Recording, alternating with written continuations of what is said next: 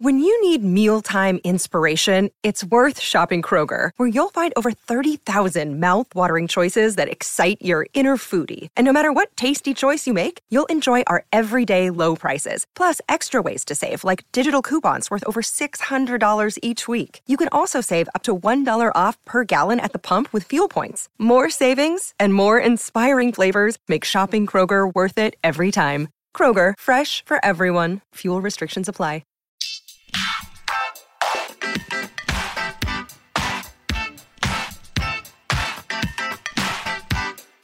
Hi, everyone, and thank you for joining us for the 461st episode of Awards Chatter, the Hollywood Reporter's awards podcast. I'm the host, Scott Feinberg, and for those of you tuning in, we are recording this episode in front of an audience of film lovers at the stunning Resort at Pelican Hill as part of the Newport Beach Film Festival. My guest today was also my guest on the second episode of this podcast 7 years ago, and I'm so delighted to have him back. A British actor who is only 40, he has already amassed an incredible body of work on the stage and screens big and small, and has to his name an Oscar, a Tony, a Golden Globe, a BAFTA award, and as of just a couple of months ago, 2 Olivier Awards. In terms of his work in film, he is, of course, best known for his performance as Dr. Stephen Hawking in 2014's The Theory of Everything, but also for memorable turns in 2011's My Week with Marilyn, 2012's Les Miserables, 2015's The Danish Girl, 2020's The Trial of the Chicago 7, and the Fantastic Beasts film series spanning 2016 through 2022. And he is currently receiving some of the best reviews of his career for his portrayal of a hospital co-worker of Jessica Chastain's in Tobias Lindholm's The Good Nurse, which recently had its world premiere at the Toronto International Film Festival, will screen at this film festival later today, and will begin streaming on Netflix on October 26th. If you are not already one, I assure you that you will leave here today a certified Red Maniac. Would you please join me in welcoming to the Newport Beach Film Festival, Eddie Redmayne.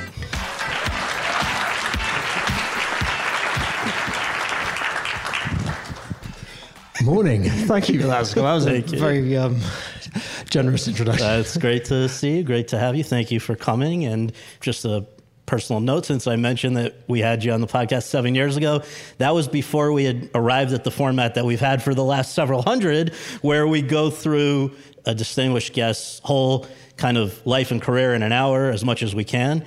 And you don't make it easy because you've packed a lot into 40 years, but we're going to give it a go. So as always, just to begin, if you wouldn't mind sharing, where were you born and raised, and what did your folks do for a living? Firstly, morning. Well, I've never had a conversation with such a staggering view in my life. Yeah, right. The amount of, the California dream is being lived here right now. I grew up in London. My parents and my family were not in any way in this world. My dad worked in finance. My mum was a stay-at-home mother. She then worked in relocation. I had several brothers and a sister. My brother's incredibly sporty. I sadly lack that gene. And so from a kind of young age, music actually and theatre was a big part of my life. And I always look back on it that, to my parents' credit, even though they didn't know a huge amount about this, anything that I showed an interest in, they supported and were a passionate sort of... they would open doors to going to classes, anything I showed an interest to. And now as a parent of young kids myself, trying to do the same. Yeah. Well, when we talk about starting at a young age, I believe it was 10 that you began attending the Jackie Palmer Stage School, which is somewhere that you continued even after going off to boarding school and elsewhere. I've read things that your teachers said about you there, that it was evident even at 10 that you had something special. And in fact, by just 2 years later, you were on the West End, right? Yeah, so the Jackie Palmer Stage School is, it was a stage school and a little agency in a place called High Wycombe, just outside of London. And there would be theatre classes and dance classes there. And every year there was a theatre called the Wycombe Swan, and they would do a sort of showcase. And at the time, I suppose more so than acting, like singing was the thing that I enjoyed. And so every year I would go, and normally I would sort of go on stage and sing like Memory from Cats or something. And there were various other young actors and people all trying to do the thing. One of whom was a guy who was very good at street dance, whose name was James Corden. And so James and I first met there, which was wonderful. And it's been amazing seeing, his work over the years. But it's horrendous now because it means that every time I do go on his talk show, which happened only 2 days ago, whenever you go on these talk shows, they look for embarrassing, humiliating stuff, but normally they check it with you. They check that you're okay to be humiliated like this. James just doesn't give a shit. and he knows where the vault of embarrassment lies, and so, which he succeeded in doing just a few days ago. So I, for one, am thrilled that he is stopping his talk show and going back to. But no, this stage school was run by a woman called Marilyn, and she was passionate. They sort of filled all of the London West End shows with their kids, and Aaron Taylor Johnson was also there, and but it was there that I got the first job in as one of several hundred workhouse boys in Oliver. Directed by? Well, directed by this young upstart called Sam Mendes. And it was an odd scenario because I was playing workhouse boy number 30 or whatever it was. I wasn't even in Fagin's gang, which is saying something given that Fagin's gang is filled with children, and I somehow didn't quite get that part. But it meant that I got to leave school every day, and in the middle of maths class I would sort of get up and leave my 10-year-old friends and go on the tube across London to the London Palladium by Oxford Circus, one of the great old Victorian theatres, and walk in through the stage door there, and it was staggeringly seductive. It was people that were passionate about what they did. It was lights, it was costumes, it was Jonathan Pryce was playing Fagin, and it was in this production directed by oh, hello. Hi, Kip. Played by so Sam Mendes was directing it, but I was also like the second or third children's cast, and the cast got changed quite often. So for many years, Sam's name remained on my CV, but I'd never actually met Sam Mendes. And it was only when I had an audition with him about 15 years later that I realized I should probably cross his name off or take that off my CV, because he'd be like, oh, I've directed you. I have no idea who you are. Yeah. Well, so eventually you go off to boarding school. It's Eden is the way you say it? That's right, yeah. I have read that you were in class there with the future King of England, Prince William. But more importantly, your second year there, somebody else showed up who I gather was and remains a big influence in your life. Who is Simon Dormandy? So Simon Dormandy is an amazing man. I think, the power of teachers and inspiring teachers is not lost on me. He arrived, had been a very successful actor himself. He'd worked with Simon Russell Beale a lot on stage. He was a theatre actor primarily. And he arrived to teach, to be head of drama at Eton. And he'd never taught really before this. And so he arrived and treated us like professionals, as in the rehearsal room was the closest to, it's what he sort of taught what he knew. And so he was very ambitious theatrically, and he taught me how to speak verse, and I was cast in as Adela Quested in a Passage to India, and then in sort of Henry VI, these big plays, but they were always really stunning kind of interpretations by our director, and that was really where firstly, someone that taught and inspired, but also was passionate. It's where the bug moved from being something that I loved doing to something that I saw as a craft and something that took work and process and interrogation. So yeah, he was very inspiring. I might be reading more into this than is actually there, but my sense is that when you were finishing up with essentially high school and figuring out what do I do now to in terms of a path, there was not a pursuit of drama school, even though you were clearly into drama. Sometimes people feel outside pressures to do more the responsible thing or whatever. You wound up at Cambridge, which is no slouch at all, but it was not fully going after drama. However, you attended on a scholarship, a choral scholarship. So you were, I guess, within the system of non-drama schools, still finding a lane to remain involved with performance. So take me into that whole moment in terms of figuring out what you wanted to do, what was the responsible thing to do, all of that. Well, having said my parents were very supportive, which they were, I think it's an intimidating thing as a parent when your kids have an interest in something that you know particularly as a precarious industry. And my dad is good with statistics, and he would sort of gently reaffirm the statistics of the amount of people that wanted to be actors and the scarcity of parts. And so it was generally, the passion was encouraged, but at the same point it was like, maybe go get a degree first. And I also love art, and I love history of art, and so I applied to Cambridge Street History of Art. I was singing a lot, music was still a part of my life, and I got a choral scholarship there. And I also thought that Cambridge had this history and legacy of sort of creating, or not creating, but actors I admired, Emma Thompson, Stephen Fry, lots of these. There had been this generation of actors who had gone there. So I went, but the interesting thing is that when I was at school, you were able to juggle all the things that you were interested in, whether it was music or sport or art. And suddenly, on a choral scholarship at Cambridge, because their choral reputation is so extreme, King's College, Cambridge, Trinity, John's, that when you're a choral scholar there, you're a professional singer. You're touring the world. You're singing evensong 3-4 times a week, 5 times a week. And so there's not much room for anything else. And I remember being a bit shocked by that. And so when I was trying to do theatre, I remember I did a production of 42nd Street, but I would have to be dressed in my costume underneath the cassock, and you'd do evensong and then sort of run off, ripping off and go and do a play, straight after. So when I realised that those two things weren't going to mesh, I actually gave up the choral scholarship after a year.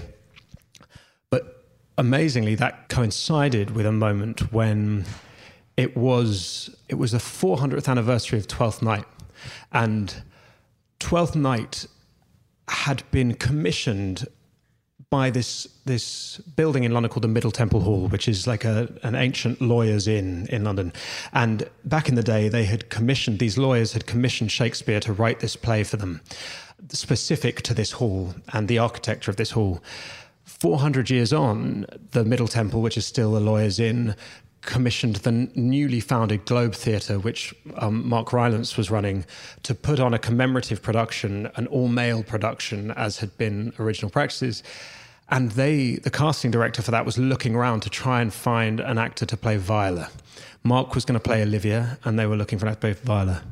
Basically an all-male production, yeah. Exactly that, yeah. And so they called up actually my teacher from school. Simon Dormady. Simon Dormady, exactly. And Simon said, look, I can't give you the names of any kids who are here because they can't leave school, but I can give you the names of some people who've left recently. So I got this call. I went and I auditioned. I was quite used to playing women's parts because I'd been at an all-boys school. And I did that audition and I thought nothing of it. And then I was in a pub in Notting Hill with some friends, quite drunk, and I got a call saying, "Where are you now?"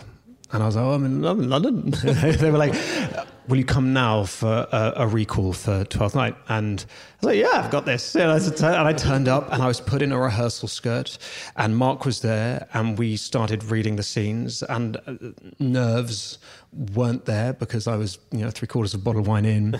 And then suddenly Mark took the script out of my hand and started improvising or have me improvise Shakespeare, which looking back on was a horrendous prospect. But fortunately, again, I had some Dutch courage. And so through that, I got cast in that play. I went back to Cambridge and I said, look, there's this amazing opportunity. Could I do it? And they were very generous and said, look, provided you hand your essays in every week, you're fine to take a term off to go and do it. And I had this incredibly romantic time. We were rehearsed at the Globe Theatre. They have voice coaches, they have verse coaches, they have movement coaches. So I see that as kind of my education, my drama school in some ways.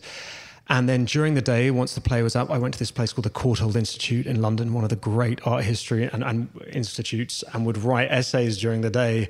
And then in the evening, go and play viola opposite like one of our greatest actors. And it was the dream, really. And it was through that I got an agent. And yeah, I was going to say, so now, the hardest, the most intimidating thing I would imagine about going out into the real world after graduating, you've got handled, you've got your agent, but now after graduating in 2003, now you've got to go find some work.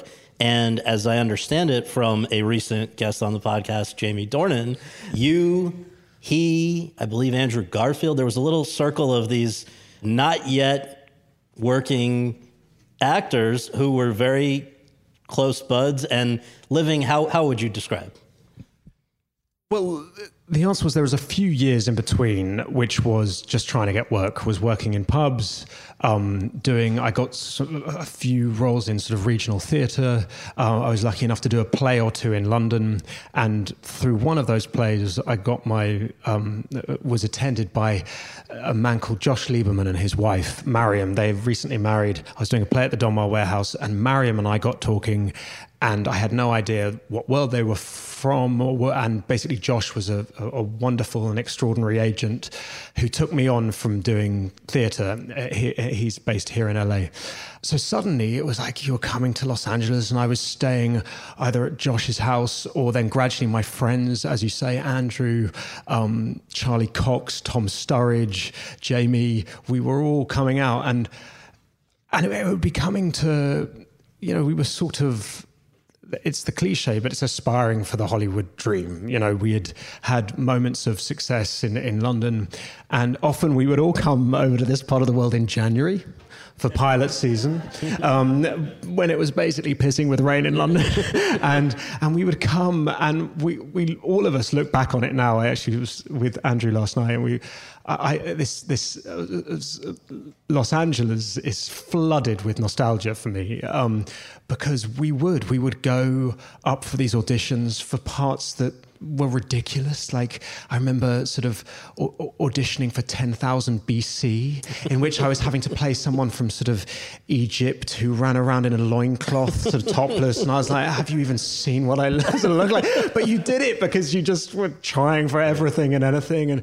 And also, but it was a real lesson in, like a lot of my closest friends were actors, and we would go up against each other for things. And there was that level of sort of competition, but it was also wonderful because it is an odd job. It's endless ups and downs and highs and lows and oscillations, and learning to sort of that feeling when you don't get a part that you fought pretty hard for, and the disappointment in that, but then that lovely feeling when at least someone you love gets it, became something that, like I'd worked with enough older actors to see that something else can creep in, which is that you're on a list, and that list, you can be at the top of it for a minute, and then you're falling down, and then suddenly someone else comes up, and that thing of finding truth in friendship amongst this very competitive world was really important. So just for fun, can you tell us, were there any roles that other members of your circle ended up getting that you had also gone out for, or vice versa? Hundreds. What's the most notable examples? I remember auditioning very hard for a film called Lions for Lambs, which Andrew got. I mean, I sort of auditioned about 1,000 times for various different parts in different Spider-Man movies. Never got sniffed. But I do remember many years later when Andrew was doing Spider-Man, I screen tested to play Harry Osborn, part that Dane DeHaan did. But then again, in the last screen test, there was it was Sam Claflin, who was a pal, like various other and we were auditioning with Andrew. You know, it's so surreal, these sorts of moments. But also there are there are things that, like Theory of Everything was an interesting one, because it was a part that various people had turned down, and you have to believe in fate in this industry, and there are moments when, you know, those parts that you didn't get, or the parts that people or the parts that you turned down that end up being interesting, you know, that were for a reason. Right. So let's talk about one of the earliest screen jobs, because it involves another person who's going to come back into this story multiple times. This is around 2005, British two-part TV series, Elizabeth I, directed by Tom Hooper. What's funny is that obviously there is a special relationship there because of how many times you keep finding each other. However, it kind of got off on the wrong foot or hoof, we might say, right? I don't like where this conversation is going. That's cue for me to tell a PTSD story. So I was auditioning for Everything and Anything. There was a television series being made about Elizabeth I with Helen Mirren and Jeremy Irons and Hugh Dancy, and this young director, Tom Hooper, was directing it, and I went for various auditions to play the Earl of Southampton, who was a sort of very vain, flamboyant fop. And I did my various auditions, and then on the last audition, as I was leaving the room, Tom said, "One last thing, have you been on a horse?" And I said, "Yes." And he said, "Good." Didn't think anything of it. I had been on a horse when I was 4, being led around a paddock by, you know... I was either green enough or stupid enough to not realize that if that happens, I was then cast as this part, that if you lie like that in an audition, you then, in the 3 weeks between when you do the thing and then have to get on a horse, you probably go and learn. You like take a few lessons. Some synapse in my brain just didn't consider that. So I found myself in Lithuania. We were shooting, you know, Vilnius, Lithuania was passing for Elizabethan England. And there was a moment when they'd built this Elizabethan street. It was a long cobbled street. There were huge, gigantic cranes with rain machines. There was a balcony at the end where Helen Mirren, dressed in all her finery, you know, Toby Jones, I'll not forget, Jeremy Irons were all standing there, hundreds of background extras. I was at the other end with Hugh Dancy, being placed on this like massive stallion. I was having spurs attached to my feet. There were 23 Lithuanian horse stuntmen behind me. And it was at that moment that I began to regret not having, but I was basically having lied. But I was at that point, as you can imagine, too far in to do anything about it. And so they call action. And I give this horse a nudge with my spurs, and we're meant to be manning a coup attempt. We're meant to charge down this thing, and charge we did, because I ended up just clinging on to dear life, covering my arms with one hand, hurtling through these carriages were meant to be coming the other way. They were sort of spinning off to one side. Rain machines were collapsing. Like, it was a complete shit show. And Tom Hooper emerged from behind Helen Mirren with a big loudspeaker and said, "You're a fucking liar, Redmayne." And it was dismal.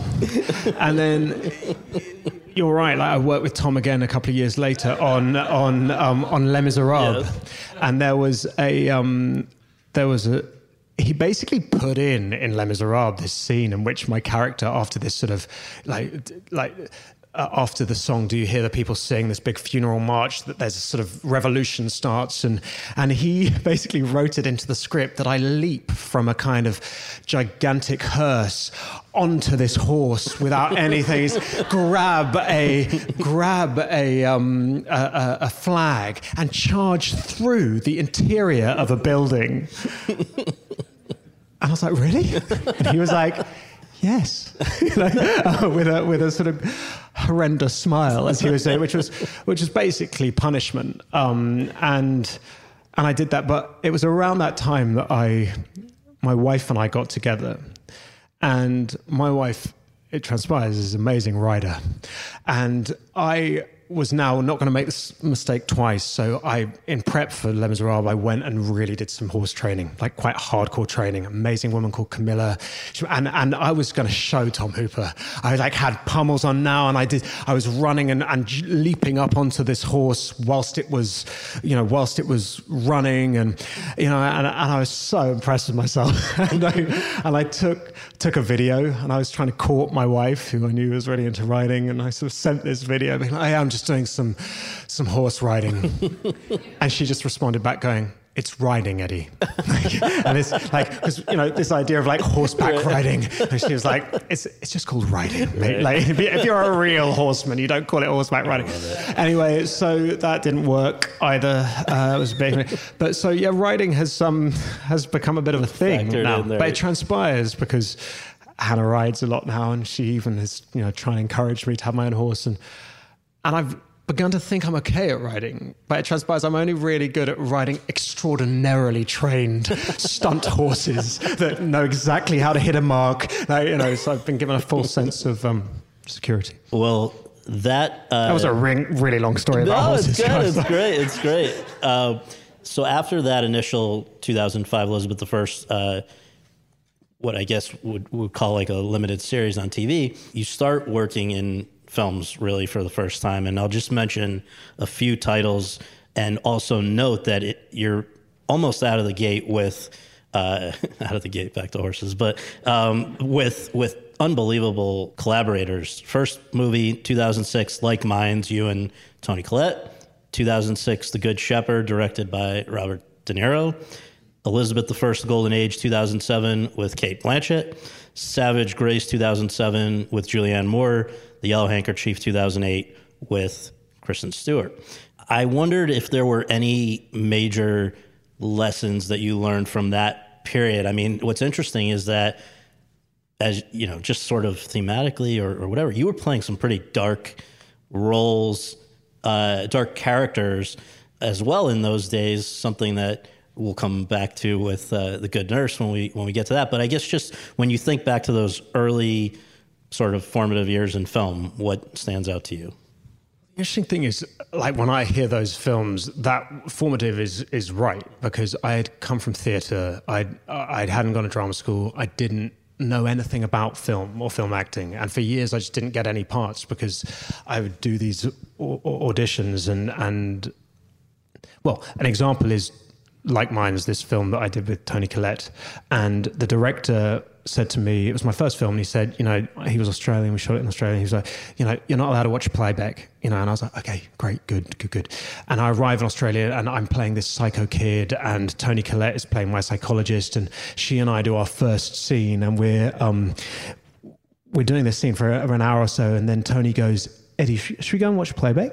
And I'm like, oh, no, I'm not allowed to. And she goes, no, come watch playback. Come on. She was just so generous. I was like, no, really, the director said, she's like, Eddie, come and watch playback. And thank God she did, because what I saw was an actor projecting to the back of the stalls. My face was like, it was horrendous, but that formative, those years were about learning. And you're absolutely right that out of the gate, I was so lucky to work with extraordinary actors, and it was about trying to glean from them not only their processes, and my God, there are different processes, but also how they lived, like how you reconcile the oddness of this circus-like existence with doing the best work that you can, trying to have a life, a family, when however much however much success you have, or however much, I suppose, power you have, you're still beholden to the location, the script, the timing. You know, there is an element of you're not in charge, and so it was a riveting period. There was also moments where, like, little practical things, like so working with De Niro, for example. He, as a director, worked how he liked to work as an actor, which was he would keep the camera rolling in emotional scenes. And when you got to the end, to the emotional extremes of a scene, he would keep the camera rolling and ask you to bottle it and go back to the beginning. And he would layer up these the emotion through takes, which pushed you to somewhere other. And that certainly is a technique that, I mean, very specifically, I reused or asked Tom to do with Empty Chairs and Empty Tables in Les Miserables, but also in The Good Nurse with Tobias Lindholm, the film that is coming out now. And so there are definitely specific things that you take from there. Interesting. So as this is all getting going for a screen career, you get an opportunity to go back to the stage for Michael Grandage in Red, which is a show that was both on the West End and then on Broadway. You're playing essentially a composite of the assistants of Mark Rothko, and in a interesting way, I think, by going back to the stage and blowing people away with this performance, which I'll know brought you an Olivier and a Tony Award. Do you feel like that actually then opened up new opportunities in film? Because it seems like after that, it went to a whole different level. There's probably truth in that. Like, the thing that I found amazing was actors, people always say, theatre is like a real sort of the acting muscle, and you must keep going back to it. And the thing that I found actually was, having started out in theatre and then gone into film and then coming back to theatre with Red, is that film had educated me. Like, actually, the feeling of on stage, you'd felt that you had to emotionally project, but the second that a camera is scrutinizing everything, you realize that if you are inhabiting it, however big the space, an audience will be drawn in. So by the time I did Red, which was one of the great experiences of my life, getting to work with Alfred Molina, who is, I think, not only one of the great actors, but great humans, on a subject matter. I studied history of art at university. It was everything, with Michael Grandage directing it. It was truly one of the great times. And also the power of Broadway. Like, I hadn't, the play played in London, and then when it came to Broadway, we started with, there's that thing on Broadway that you can close within days. That's really real and true. And I remember there being a lot of anxiety at the top that no one was coming to see the show. But gradually, through word of mouth, it built, and then the reviews were lovely. And you felt that extraordinary feeling, which, if you're in a sort of a hit on Broadway, that the whole city opens up in this dumbfounding way. And I got to meet amazing people, like this extraordinary thing that happens in America that doesn't happen in London, that every time someone who's an actor or a director comes to watch the play, it's sort of rude if they don't come round, even if you don't know them. Do you see what I mean? So it's not whereas in London, if you know an actor, you might go and say hi, but in America, and so I got to meet some amazing people. Who stands out the most in your memory? I remember having done quite a shoddy show, and a feeling, that because you and wanting to skulk downstairs, and Fred Molina sort of grabbed me and said, "Eddie, come meet my friend Steven Spielberg." And I was like, "Oh fuck, really?" No, every night it was someone dumbfounding, and there's this amazing bar Centrale nearby, where you would go, and lots of actors from the different shows would come. There's something in the geography of Broadway, with all the theatres packed next to each other, that means you're literally lined up and you back on to the same space. So our play Red shared a back alley with Lucy Liu, who was in a play, and like the Phantom of the Opera. So you would see like the Phantom having a quick cigarette while he was around. And then this other amazing thing that happened, which is really beautiful. There's this thing on Broadway called Last Dress Rehearsal, the Gypsy Run it's called, and it happens the day before you play for an audience, and it's in the afternoon, and everyone on Broadway is invited to watch for free because they're not going to be able to watch your show otherwise because you all have the same schedule. And I remember going on to do the play and Fred Molina turning to me and going, "This will be the most generous audience you have ever experienced." And it was. And I was sort of new to New York, and afterwards as I left, there was a little note that had been written, and it said, "Dear Eddie, my name's Zoe.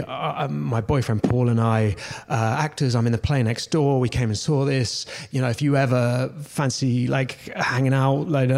And it was Zoe Kazan and Paul Dano, and they left their number. And Zoe always says this, like, "I didn't play it cool." Like, I admired their work massively, by the way. I didn't play it cool. It was like 3.5 seconds later. I was like, "Hi, I'm here. Do you want to fancy a coffee?" But it's where, like, great friendship started. And through, Zoe and Paul introduced me to their friends in New York. And I met Jeremy Strong around that period. This whole crew of New York theater actors. Special. And I'll time. just quickly note that every person you just named, you're going to see on the circuit this year because Zoe's great in She Said. Paul's great in The Fabelmans. Jeremy Strong's great in Armageddon Time, and you, of course, in The Good Nurse. So it's you guys kind of do actually come up together, that kind of a community. There's a lovely thing when you start out acting. It's odd because when you do your first job, like when if you go to Australia or Lithuania or somewhere, these people become your family, and then you go to the next one and you're like, "Wait, they're my family. Where have they gone?" Like, and you don't see them for years. And one actor told this beautiful story, which is like the classic thespian British thing of calling each other darling.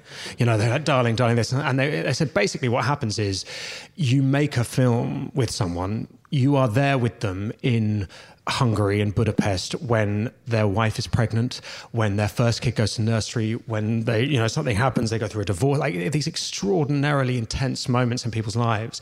And you become genuinely close, fast friendships because you are having, when you're working, to trust each other. And you love that person. And then you don't see them for 10 years because your things takes them off. And you suddenly meet them at some other thing, and it's that person that you love, and you can remember everything about their divorce, their thing, but you can't for the life of you remember their name. And so that's sort of like, so darling is like, this actor said, it stems from this thing of like really genuine affection for this. But there's something I remember it being quite traumatic to begin with, going, "Wait, these people are my real friends, and why don't I see them anymore?" Which could say more about me than it does other.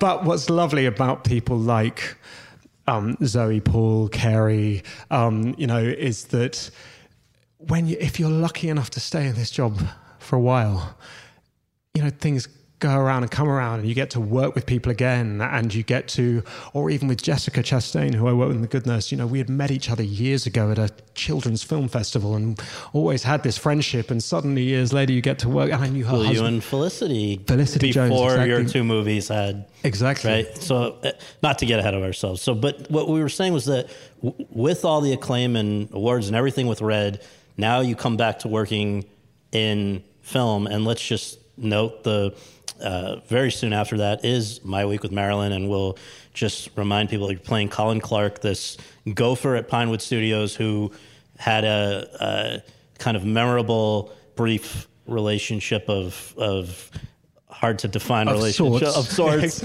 with Marilyn Monroe, who in this case was played by Michelle Williams. This was during the making of a 1957 movie, The Prince and the Showgirl, which was shot at Pinewood. Now, Eddie and Michelle Williams go to work in the very same soundstage, I believe, at Pinewood, and along with Sir Kenneth Branagh. Talk about that one. And I think a lot of people who maybe hadn't seen the theater work or some of these smaller independent movies up to that point, this is where they first said, "Who is this guy?" It was an amazing opportunity, that film, and Simon Curtis directed it. I'm always grateful for him for that. It was riveting to be a part of, because there was an element of sort of life imitating art, in the sense that Michelle had a voice coach, a movement coach, an acting coach. Every technique that Marilyn Monroe had, she decided to play. You had Dame Judi Dench playing Dame Sybil Thorndike. Dame Sybil Thorndike, one of the great doyens of British theatre and film, who was just so lovely that no one behaved badly when she was around, which is exactly what Judi Dench is. You had, Ken playing Laurence Olivier. As you said, we were shooting in Pinewood. There was a great Pinewood, passing for Pinewood. There was a great romance to it. Even we shot in the house that Marilyn had actually stayed in while she was making that movie. It was an extraordinary thing. It was, if I'm being really honest, also a complex thing. It was produced by Harvey Weinstein, who made it very clear to me very early on that he didn't want me in the movie. And he came to set, I remember on day 2, and told me to stop moving my face so much, which means when I look back on that film, all I can see is me going terrified and going, just trying not to move my face. But also after that film, I felt so grateful for that part that I actually didn't fight for the part. Like the way it was written, Colin was very much a conduit for the audience, and that was all fair and good, but I didn't, retrospectively, had I had more confidence, which I only got a few years on, I would have fought more for character in him. I spent most of that film trying not to get in the way. A year after that, you're back with Hooper on Les Miserables, playing Marius, who's probably most memorable moment in the film is, I would say, maybe empty chairs and empty tables. That number, and in fact, I believe, was that part of how you demonstrated to Hooper that this is not another horse situation. I can sing. Well, it was an odd one when you know someone, but you also, I don't know if Tom knew that I enjoyed singing. I also had known this piece since I was a kid, and I was actually making a film in North Carolina with Chloe Moretz, and I knew that they were making this, and I decided one day I was dressed as a Texan meth addict cowboy, and in my trailer in the Winnebago, I went and just self-taped myself singing Empty Chairs and Empty Tables, and sent it to the casting director, because I didn't want there to be any awkwardness for Tom being like, that's awful, and then Tom called me in, and it became like a big process. Obviously, it was less intimidating because it was someone I knew, and I knew, that Tom is honest and he's gonna speak truth. But then by the end, it was like something out of American Idol or something. You had the composer Claude Michel, you had the lyricist Alain Boublil, you had Cameron McIntosh, all of them lined up behind a kind of big table, and you were having to do it.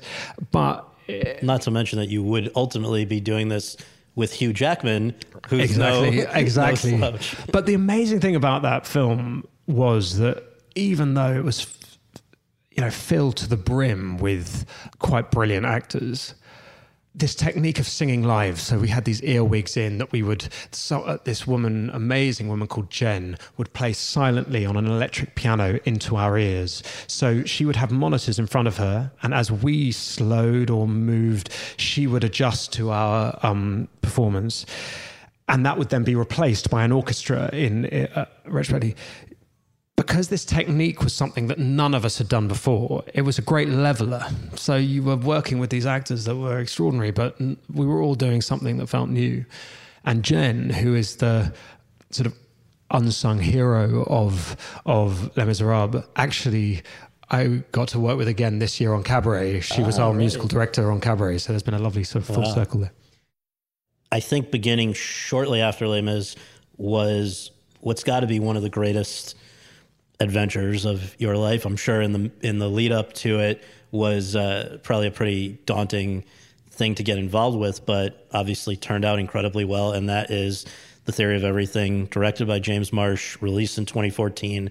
You're playing the great Stephen Hawking opposite Felicity Jones as his wife Jane, and looking at this complex relationship that they had when they married. I believe he was told he had 2 years to live, wound up living until 2018 when you spoke at his funeral.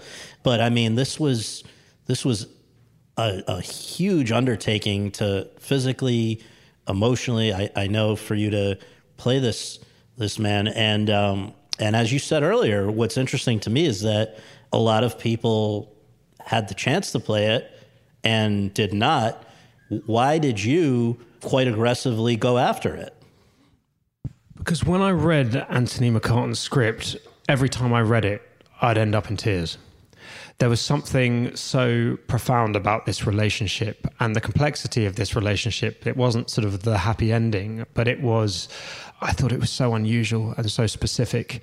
And on a human level, I found that intriguing, let alone playing someone who was as extraordinary as he was. So it was one of those things where you fought for the part, but then there is this other thing that happens when you get a part like that you have a moment of extraordinary glee that you're followed about 3.5 seconds later by complete terror.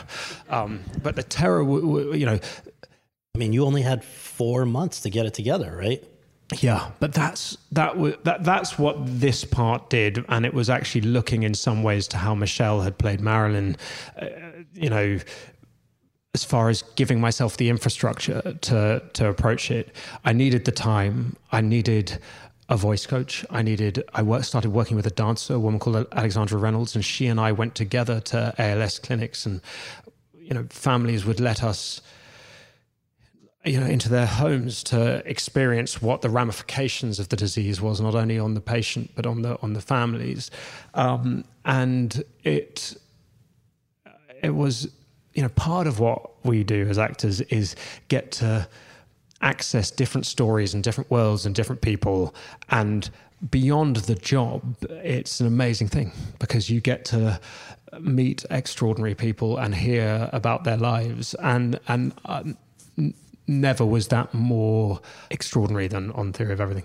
One of the things that I think many people in the business or adjacent to the business know, but some other listeners may not know, is that movies are not shot in sequence in terms of, you don't shoot it from the beginning to the end, which on certain projects has got to be brutal for an actor. I mean, here, obviously, the decline that people experience from ALS is very much in sequence. You might one day be shooting the very end of the story that you guys are telling, and then the next day back to the beginning, and then somewhere in the middle. How did you account for that so that there was sort of a cohesion to the way you were playing it? It's an interesting question about process, really. And again, I don't know if it's some sort of insecurity about not having gone to drama school. Not that I think drama school dictates a process, honestly, but like each job and the specifics of that job dictate a process. And you're absolutely right. Here on Theory of Everything, I knew that the first 2 days of filming, we were shooting the exteriors in Cambridge because it was just before the students came back to university. And therefore, any scene that takes place outside in Cambridge was going to be shot in those 2 days, on our first 2 days. And that was playing Stephen at aged 19 to in his 50s, completely different, all within the first day, actually, the various different stages in his life. So, and I couldn't go back going like, can't we shoot chronologically? Because you can't just lock down Cambridge for when you feel like. So that it wasn't an option. But what it did was dictate what the process was. So that's when I started working with Alex, the dancer, because I felt like I had to be able to find the various moments in Stephen's life physically. I had to be able to find them quickly, and so I learnt the physicalities as dance almost. I also didn't want to ever, by the time we were filming, to ever be playing a physicality. I wanted to be playing opposite the extraordinary Felicity Jones. And so what that meant was I spent those months working on those different moments and making sure that I could access them quite quickly. And just one other note, I mean, when you're playing somebody who not only really existed, which you've done numerous times, including the one that followed this, The Danish Girl, which we'll come to, but somebody who's still alive and is likely to see your performance, that might add an extra level of stress to something, I imagine. And in fact, you did meet Stephen Hawking, but 5 days before you guys actually went to work. So, I mean, after all this other prep that you've done, was a part of you saying like, I don't even want to do this? Wow, that's quite observant. So, Theory of Everything was based on Jane, Stephen's ex-wife's book. It was her story. And so it was always kept blurry to me whether Stephen had given his permission.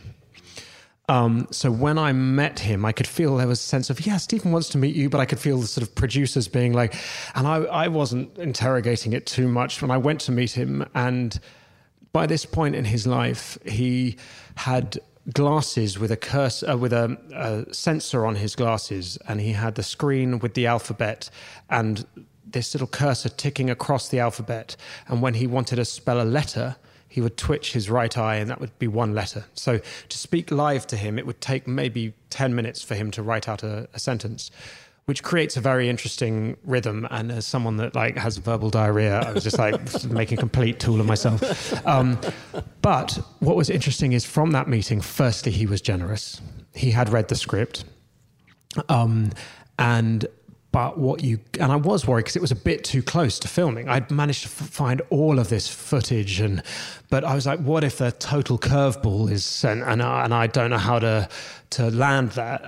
But the thing that was overwhelming was how much charisma was emanating from a man that was almost paralyzed, but also that within stillness there was actually a huge amount of movement, and that thing that just he radiated of wit and optimism, and also kind of, I always described it as being like the court jester. You know how in Shakespeare you have the person that is the Shakespearean fool who appears sort of funny and joyful, but is actually incredibly perceptive and there to spear the situation.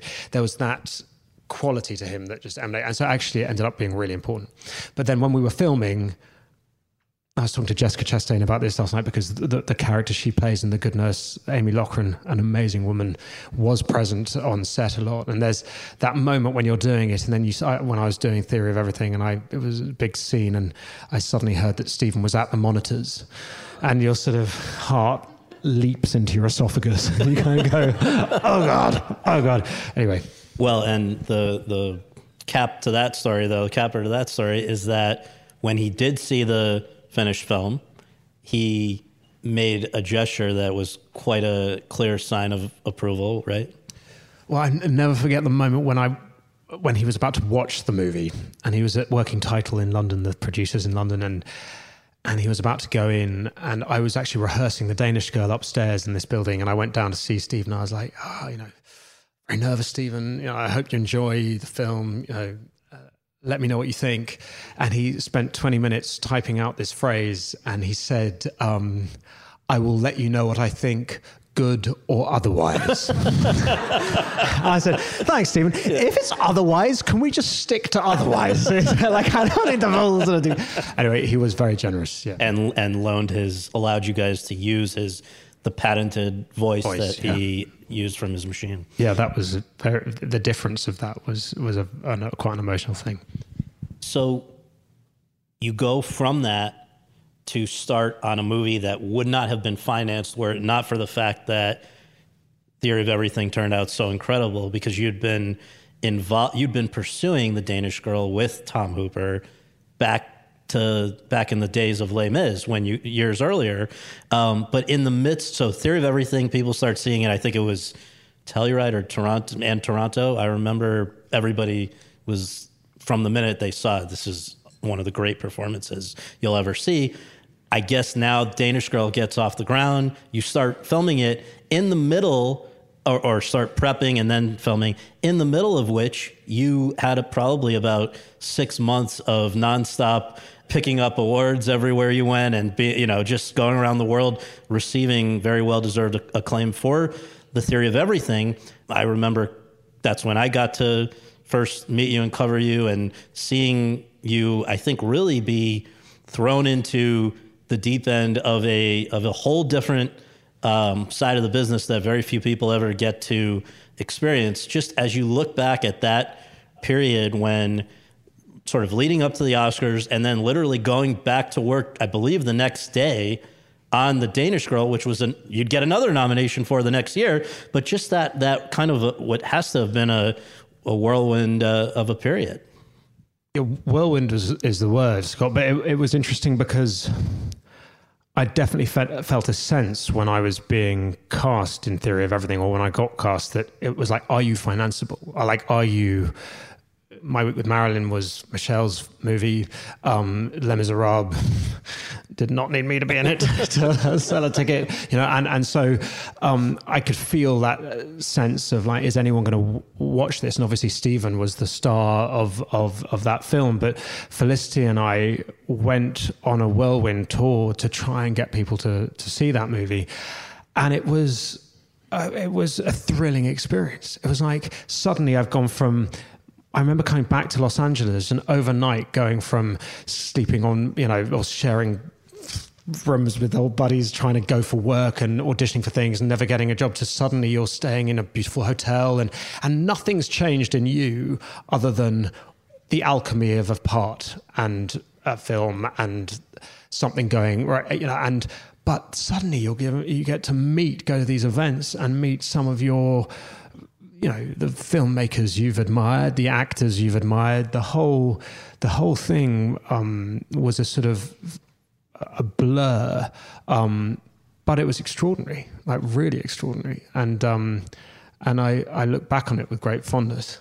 And I guess though in some ways the thing that I remember, I think it was Peter Jackson had also said when he was going through that with Lord of the Rings, and the thing that kind of helps to keep you sane is that you're during the days or whenever you can find a minute still actually doing the thing that got you there in the first place, which was in this case obviously acting, but also specifically now the part of this Lily Elbe, the transgender woman in the first decades of the 20th century in The Danish Girl, which we'll note it came out at a time, this was 2015, Transparent was new on TV, Laverne Cox, Caitlyn Jenner. This was a topic that I think American society at least was beginning to talk about and look at for the first time in a big way. It's interesting because it seems like everyone was blown away by, again, your performance, but you have said in more recent times that you have conflicted feelings about that one. Why is that? So I was given the script of The Danish Girl while Tom and I were making Les Miserables. He gave me Lucinda Coxon's script, and I didn't know anything about Lily, and I just read the script and I thought it was an extraordinary story, and Tom offered it to me, but then it was very clear that it wasn't financeable, and so I didn't sort of put it to the back of my mind. It then became financeable, and it was then, as I was beginning to start prepping it and researching it and meeting trans women and people from the community, and particularly in the in-between, I'd also worked with Lana Wachowski, who was a passionate, Lily is one of her icons. And this was for Jupiter Ascending. Yeah. Exactly.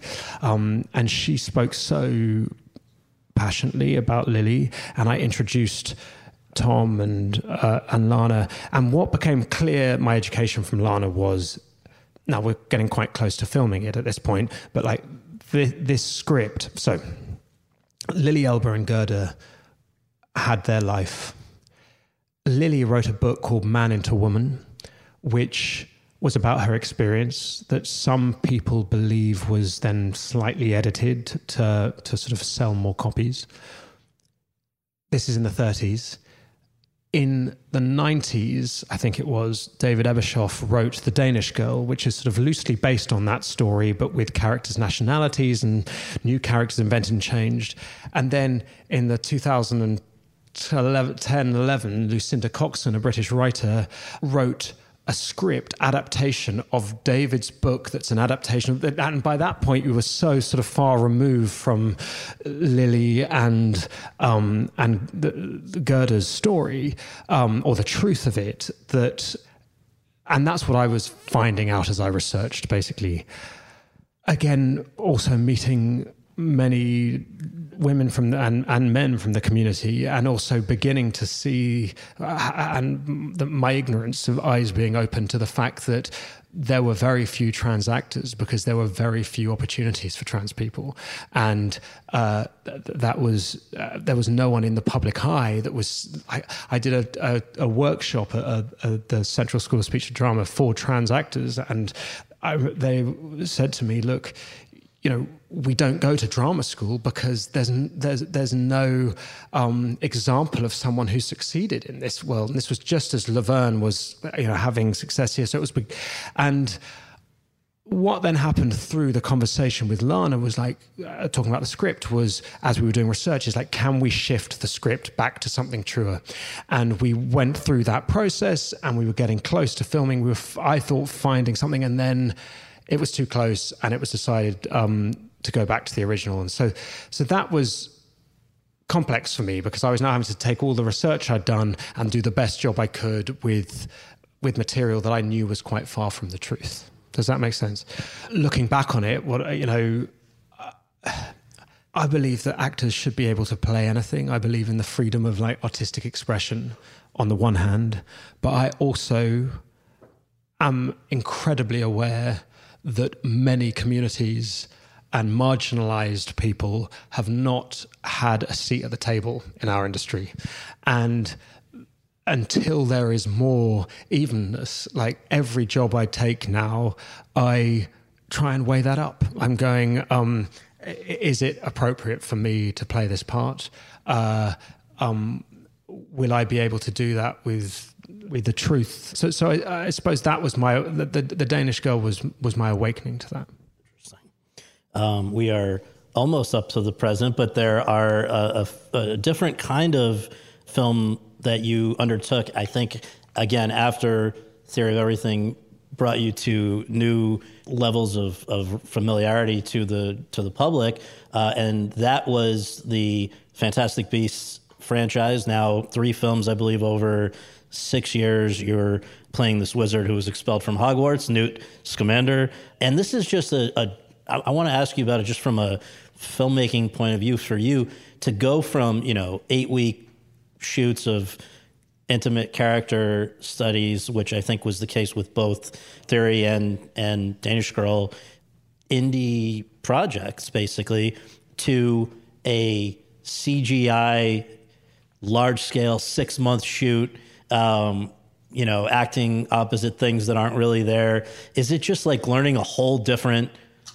craft, or does it feel like you're just doing it on a bigger scale? It's trying not to get distracted by the scale and trying to retain the intimacy of that, which at times can be difficult. But the joy was that I could bring some elements of my process before to that. So, for example, Alexandra Reynolds, who I worked with, helped with all the creature, like the interaction with the creatures. And there'd be a lot of moments in the scripts, particularly some of these sort of humiliating dances that Newt does, that were kind of like just go for it moments, and we'd work on those. I had a wonderful time working with these films, and that world enticed such brilliant actors. And particularly our films were often set in different countries, and you'd get to work with some of the best German, French actors who were coming in for sort of playing day players almost. The scale was unlike anything I've ever seen, and it felt like a different golden age of Hollywood that I was never going to witness. And a lot was built, a lot more. Stuart Craig, who extraordinary production designer, a lot more was built than perhaps you would think. And I feel so grateful to have got to play on that scale. I'll note that you, in the midst of that trilogy, also did another very VFX centric movie that brought you back with Felicity Jones from Theory. This is The Aeronauts in 2019, which was a big thing on Amazon as well. Then in 2020, you were part of this, one of the great ensemble casts we've ever seen in The Trial of Chicago 7 for Aaron Sorkin. And I guess just quick question about that, playing Tom Hayden with an accent and with Sorkin dialogue, which is, every actor I've ever talked to who worked with him says learning it, delivering it is both thrilling and daunting because you don't put a pause where it isn't intended to be with Sorkin dialogue. Just anything about that one where you're doing, again, this, I guess in some ways, our era's Shakespeare of the screen and theater as well, with so many other tremendous actors around you. You know, it was such a unique and quite brilliant. I don't have many things on the bucket list of aspiration and dreams, but Aaron was one of them. And that film was 16 years in the making. I was attached to it for several, and there was a moment when I had worked with Michael Buster, my dialect coach, and was ready to move the family to Toronto. And then I got just after Christmas, and then I got a call or a text from Michael being like, it's so annoying that it's fallen through. And I was like, what? and that was a film, interesting despite that cast, that every day on the film set it felt like it might fall through. It was but Aaron has that reputation.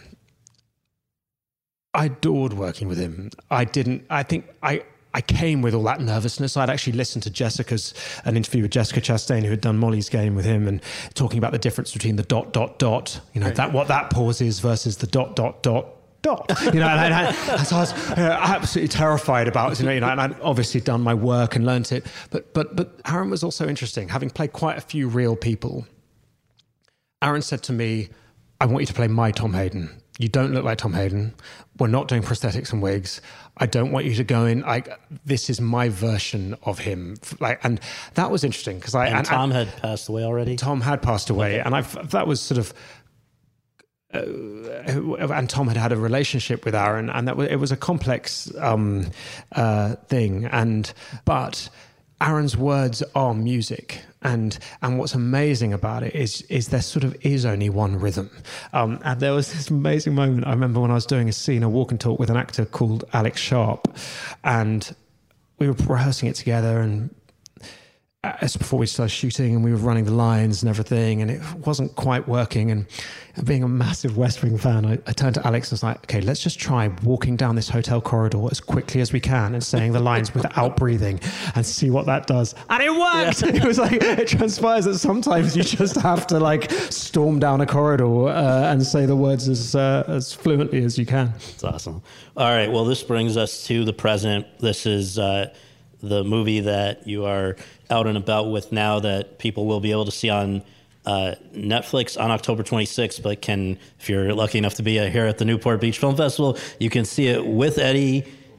I think it starts at 12:30, and the movie Q&A will be after that. God, that's in about 5 minutes. Well, guys, far too much time. Sorry. Well, you're playing a Charles Cullen, a nurse whose arrival at a hospital coincides with a number of suspicious happenings. I don't want to say too much, but based on a true story chronicled in Charles Graeber's book of the same name, this guy you're playing really exists. How important was it for you to learn about him beyond what was in the script? This was sort of going back to Theory of Everything, in the sense that it was Amy Loughran's story, the character that Jessica plays, and she was a massive part of the making of this film. It was also being made by a man called a phenomenal director called Tobias Lindholm, who often tells true stories. They're often fragile stories, and the sort of moral core of authenticity is at the heart of what he does. So I was very lucky. The script, Christy Wilson Cairns' script, was based on a book called The Good Nurse, the last third of which is the story you see in the film. The other 2/3 are rigorous biography of Charles Cullen's life. And this man had a very traumatized upbringing and did some extraordinary things. He was the youngest in the family. His father died in his first year. He was abused by one of his sister's partners when he was 7 years old, who he tried to kill. He also then tried to kill himself, age 7. Age 15, he was the first one to a hospital when his mother died in a car crash and they had lost her body. And when they found it, it was completely unkempt. He somehow passed all the psychiatric tests to get into the Navy, where he worked in submarines, and he was bullied there, but he only left the Navy when they found him in a submarine with his fingers over the Poseidon missiles. He then left, decided to go and train as a nurse at the hospital that his mother had died in, where they had been so disrespectful to his mum. And how this man was ever allowed near vulnerable people is an astonishing thing. But there was so much information. There is so much footage of Charlie. He had there's this thing that he's described in the book as looking like a question mark. And he had this very unique physicality, but also that idea of the question mark was about anonymity. It was about invisibility. And so I worked with Alex Reynolds, again, the movement coach I've been working with for years, and the wonderful dialect coach, Michael Buster, and finding what that anonymity was. Amy Lochran, the real Amy, was also a astonishing insight. She said, look, this man was my friend. He was kind. He was gentle. He was self-deprecating. He saved my life. I only met this other person twice, and it was a different human being.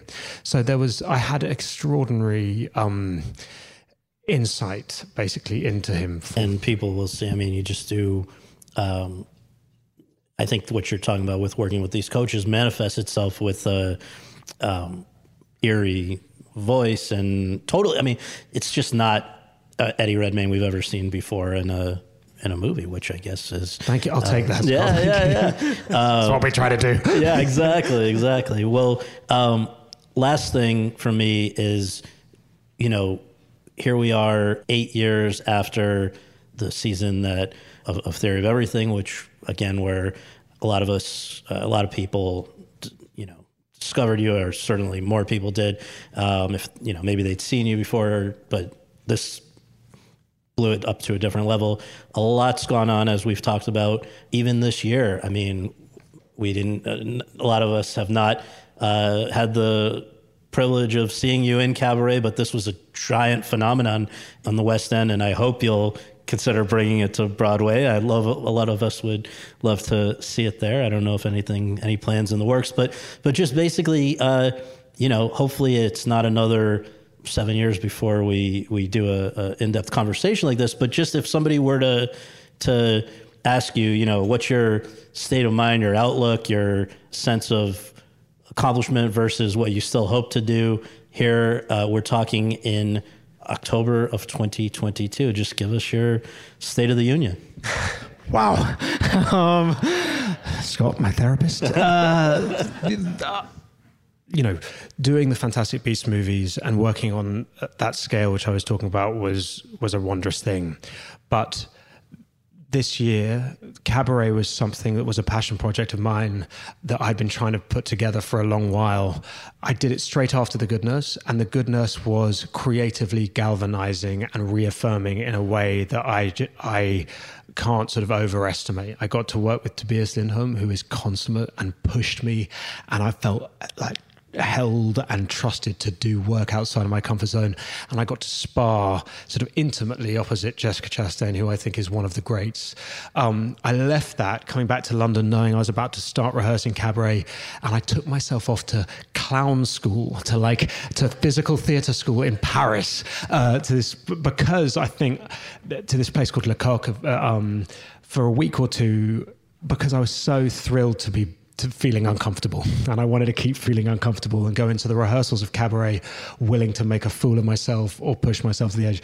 And then Cabaret itself was that experience too. So I feel like stunningly creatively satisfied this year, and getting to work with Jessie Buckley, who I hope, one day, more people will get to see, because seeing her perform Cabaret on stage every night, I would introduce her on stage and then I would disappear and sort of peek through the curtain to watch her performance, and it was another level. So it feels like a wonderfully satisfying year.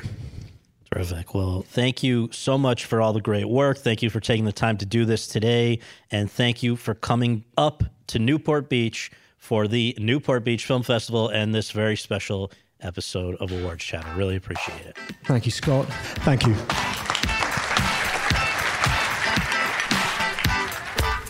Thanks very much for tuning in to Awards Chatter. We really appreciate you taking the time to do that, and would really appreciate you taking a minute more to subscribe to our podcast on iTunes or your podcast app, and to leave us a rating as well. If you have any questions, comments, or concerns, you can reach me via Twitter at twitter.com/Scott Feinberg. Until next time, thanks for joining us.